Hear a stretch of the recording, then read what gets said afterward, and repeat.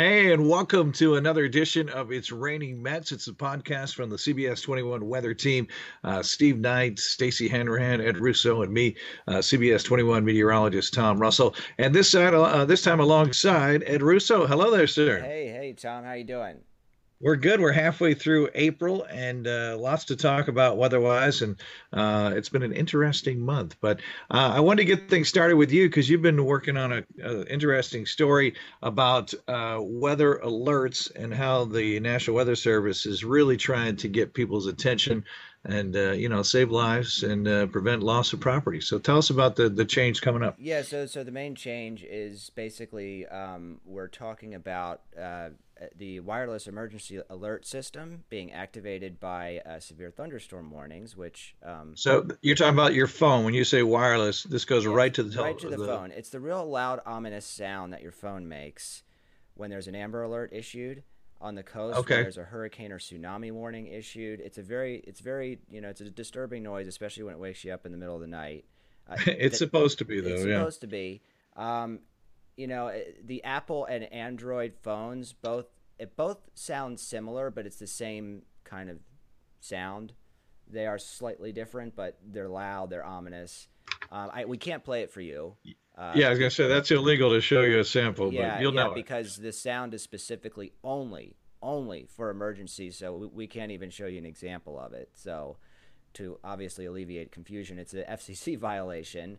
But again, they reserve that for high impact events that have a very good chance to potentially cause catastrophic property damage or loss of life. So it's reserved for tornado warnings, Okay. flash flood emergencies, which is worse than flash flood warning, um, and then now high end severe thunderstorms, which they have to meet a certain criteria. So we're talking 60 mile an hour straight line winds.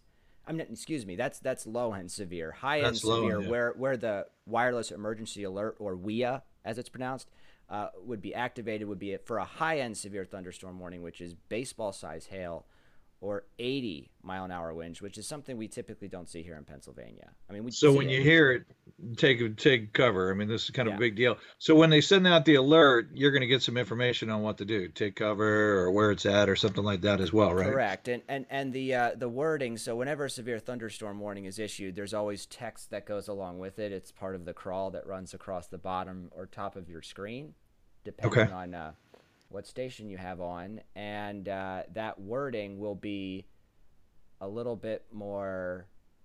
What's the word I want to use? Concise. It's It'll like be yeah. bullet points. It's It like it'll be a here's what's happening, here's what you do, and do it now. That kind Yeah, of thing. and it will be the wording will be a bit more threatening, and it's designed to be that way because they want you to really take it seriously.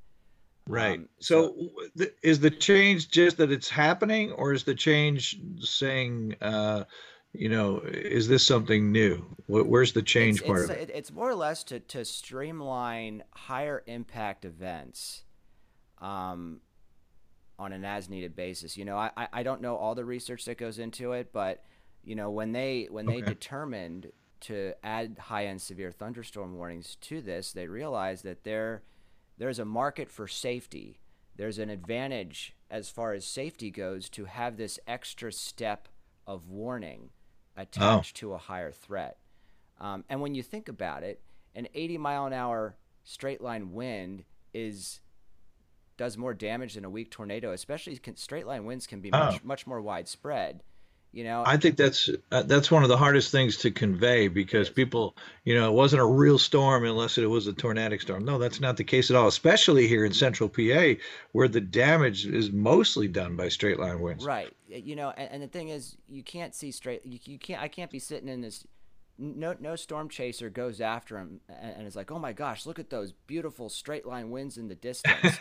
No, It's they're true. saying, "Look at that beautiful tornado," because you can actually. I'm using beautiful just to show you.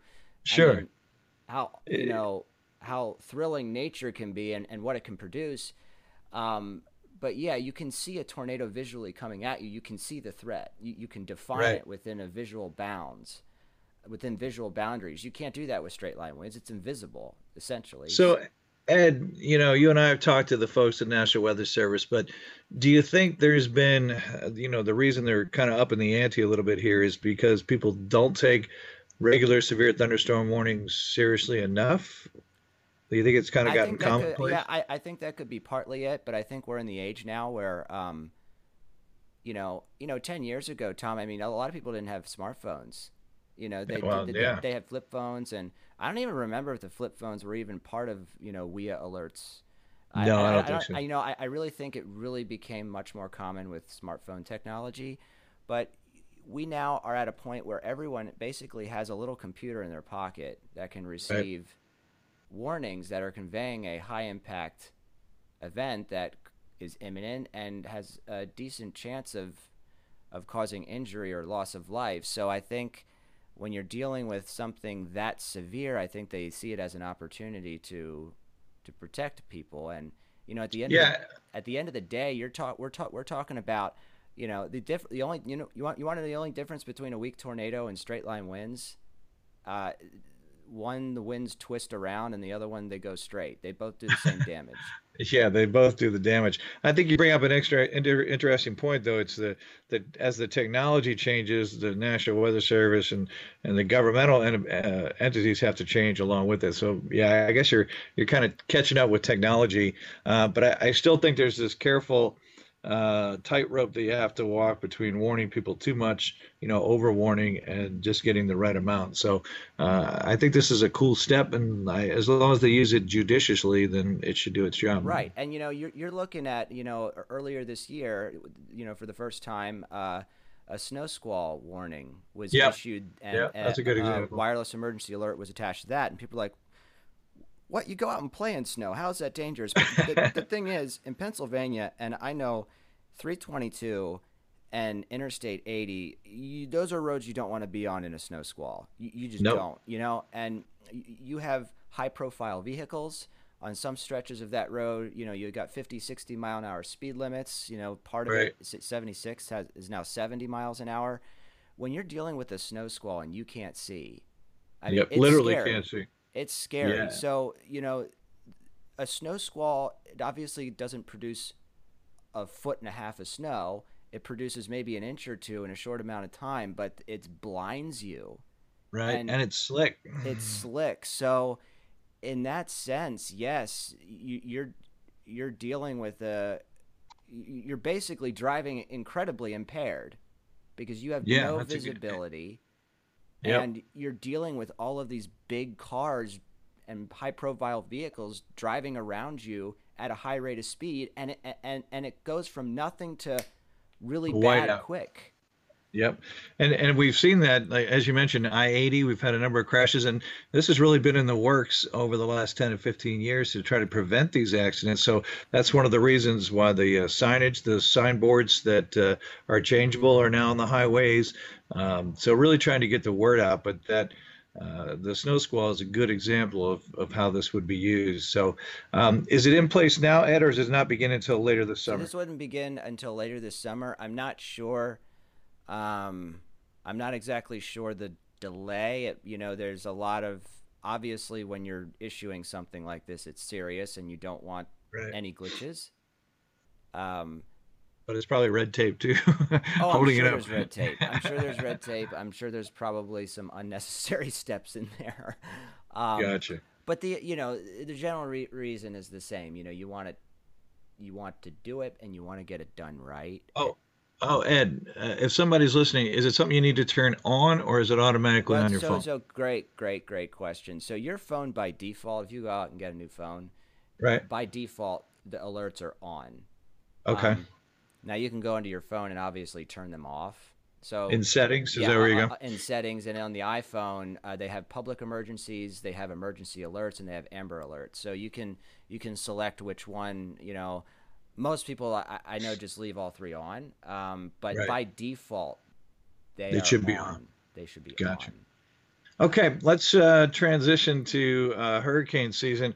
Our friends out of Colorado State, Phil Klotzball and his gang, have come out with the hurricane season forecast. But before we mention that, this is kind of a bigger picture. is that in the weather world, the averages have changed. And what I mean by that is when you hear us say, hey, what's the average temperature for this time of year? What's the average amount of hurricanes? Basically, it's a rolling average. So it's a 30-year rolling average. So previously it was from 1981 to 2010. And now that we've reached the new decade, now the new quote unquote normals is the 30 years from 1991 to 2020. So what that did in the hurricane world is it took the average, which used to be 12 named storms, 6 hurricanes, and 3 major hurricanes. Now the average is 14 named storms, 7 hurricanes, and still 3 major hurricanes. So something to keep in mind as you hear numbers going into hurricane season, right? Yeah. So the only thing that hasn't changed is the number of major hurricanes. Right. Yeah. So we're seeing an increase of that. So with the forecast, we anticipate another above average season once again. And we saw a lot of U.S. landfalls last year. In particular, it seemed like Louisiana was a bullseye. So the feeling this year is another above average season, but this time the bullseye could be Florida. And Florida kind of missed out, thankfully, on most of the stuff last year. So have you seen that layout on a map? I mean, it looks like Florida is going to be ground zero this time around. Yeah, it appears to be that way meteorologically just from pattern, but it Right. also geographically, Florida always just, I mean, if you look at the state, it just sticks itself out Right in into the middle of warm waters, right, yes. and it's like the Outer Banks in North Carolina. I mean, they jut out miles at its widest point. So I think you got Right. Albemarle Sound, which is miles wide, and then you got Cape Hatteras, which is jutting out and very close to the Gulf Stream, and hurricanes love to follow the path of warmest water, Yeah. and right off the south coast of That's Florida, that fuel. yep, Miami, that's where you have the Gulf Well, Stream, and it curves away at the Outer Banks. and I'm a fan of both. I don't know if you're an Outer Banks fan, but I really enjoy the Outer Banks. And, Oh my every year gosh, the kind of breaks. surf there is amazing. That's right. You're a surf guy. You should know. Yeah, But every year, you get that washover on Route 12, which is that, little strip road that goes up and down. And, you get this washover or sand. And it's always like, your heart breaks sometimes because some of your favorite beaches kind of get washed away. But right. fortunately, Mother Nature seems to replenish them. So, Yeah, and it's amazing how powerful Mother Nature can be. With Laura last year, it created new barrier islands off Louisiana. wow. Um, Wow. but Do you, yeah. it's very shallow in the northern Gulf. But Do you have again, any feelings on hurricane season? You agree with above average? We're not dealing with a particular El Nino season per se, or what are your yeah, thoughts? yeah. No, I'm thinking. I'm not going to go out and say it's going to be worse than last, but because it was record-setting, obviously in number. But yeah, no, I think we could be looking at another above-average season. And again, that's we're talking about named storms here. We're not necessarily saying it's going to be more active along the immediate coast, but it's really too early to say. But an above-average season can mean you just have more storms, but most of them are out in the sea. So we kind of just have Right. to see where they go. Well, from being around me that I'm always on alert for flood, and a lot of our flooding comes from an old tropical system, like you said, whether it has a name or it's already weakened. That's still a problem for us here in Central PA. And in my mind, we're overdue for some kind of tropical system dumping a ton of rain on us. So I think that as I move into the not necessarily the severe season, but even late summer, early September, that we really need to be on guard for, an old tropical system that comes and brings us that flooding and rain. I think we're way overdue for that. And what happens in these years where you don't have it is, new areas get developed or you neglect something around the house where, water keeps building up. And then it takes one of those events to remind you that, oh yeah, we get floods here and we need to deal with that. So Yeah. both from a, township standpoint, but also your personal property, kind of as you prepare for the warmer months here, think about water and possible flooding and, simple things like make sure your sump pump is working. Right. Make sure that, the drains, I have a drain that comes out of the downspout, but then it runs through the ground to a certain point and then comes out. Well, I only think about it when I cut the lawn because I'll go over and it has like a PVC pipe that I'll nick or hit sometimes, and I'm like, oh yeah, I need to clear that out because it actually fills up with dirt, and then there's no water, nowhere for that water to go. Right. Yeah, So so it's never too early to prepare for that. You know it's coming at some point, just when. But yeah, it's like the clock is ticking when you haven't seen something in a while and you're due yeah, for it. Definitely something you need to think about. I know, and Ellicott City in Maryland, they've had some sure. pretty, what, two or three incidents over the last few years where I think they've had almost a flash flood emergency situation. Do you know what I'm Yeah, talking about? yeah, And now, is yep, I that sure do. I'm not sure. Is that just the way it's laid out down there Yeah, hydrologically?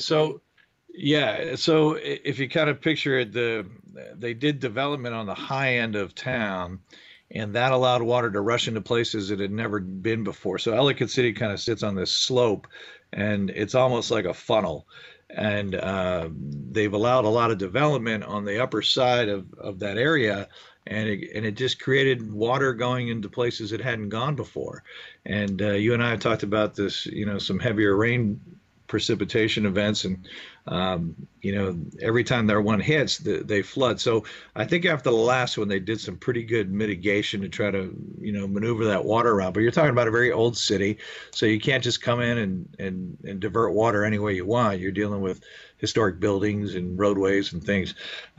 So yeah, that's been a good example of things that didn't flood as bad, now they do flood. And a lot of that had to do with the development on the northern side of Ellicott City, which, as I mentioned, kind of funnels all that water right into town. And boy, it was just devastating when you saw those pictures. Yeah, and this is why Texas, Harvey, the Houston area dealt with such issues Right. because you had the infrastructure was such where you had man creating this landscape where the ground couldn't absorb the water, and you just have this massive amounts of runoff. Yeah, they paved everything. It was They just a paved, concrete jungle. You, yeah, you got to allow for this water, and it's not by fault or intent. What happens is you go 3, 4, 5 years with no flooding, and then things get approved. So the township says, sure, you can put a building there or a parking lot, and you're like, wait a minute, that if you look back in history, that's where the water would collect or drain, and because we don't really learn from history, we kind of repeat it. So it's very hard for. Seems like it's pretty hard in general for humans to be proactive in that sense, and it's hard to be proactive and convince the public when the public doesn't necessarily have past experience to right. try to fix something. A lot of people can only, you know, learn from personal experience, and when something doesn't happen or it never happens, they don't see a need for Right. Yep. proactive measures to prevent something they've never seen or experienced because it's foreign to them. Yep. So, That's a good point. and then you look, Uh, and then hindsight's 2020, and you're like, you know, well, I think yeah, what you point out is so true because you talk to somebody who's been through a tornado, talk to somebody who's been through a major flood. They'll never be the lowest point in the neighborhood again. I know that happened to us. So if we look for a house, it's going to be on the highest part of the hill. If you have a tornado, you know exactly where your safe place is going to be, and it really is a psychological thing. That's yeah, a and that's a you good hear point. people say, "Oh, I never thought it would happen to me." Why? Well, Why? you should. Why? All Yeah. right, and as we wrap up, let's go ahead and transition. Here we are in the middle of April. April has been above average so far. I mean, by a lot, by about 5 degrees. Rainfall a little bit above average. Second half of the month, I'm thinking not nearly as nice as the first half. Remember that first week of April was just gorgeous. Oh yeah, yeah, and Now, as of this eh, recording, it's like what 60 degrees outside. It is yeah, it is bitterly cold. that might be a little Oh my gosh, it's exaggeration, like but January or February out there. well, and it goes back to psychology. Everybody's kind of made that transition in their mind that it's springtime. It can only be warm. No, no, no. I think the second half of the month is still going to be rather unsettled, and probably another push or two of cold air before we really are free and clear of the chilly stuff. Yep, and then as we head into May, I'm thinking it looks warm, Yeah. and also during the month of May, and we'll have this in later podcasts too. We're getting closer to this cicada swarm. Ah, The that's right. ground is That's right. warming up. They are. I actually, my nerd self went to Pinchot State Park, and I, Looking for them. yeah, because I just You're a stalker. You're a cicada stalker, is what Yeah, you are. I'm stalked the cicadas. So what'd you find? You said Well, the so there's a really fascinating entomologist down in University of Maryland. His name's Dr. Michael Raup. So I've been talking to him a little bit, and okay. he says they're in the ground. They're getting ready.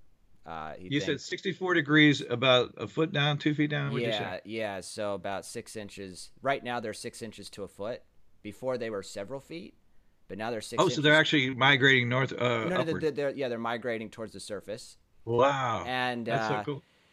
he said he thinks there'll be some early risers in early May, but the thick of it in Maryland and D.C. will be mid to late May. Here it'll probably be third week of May into early June.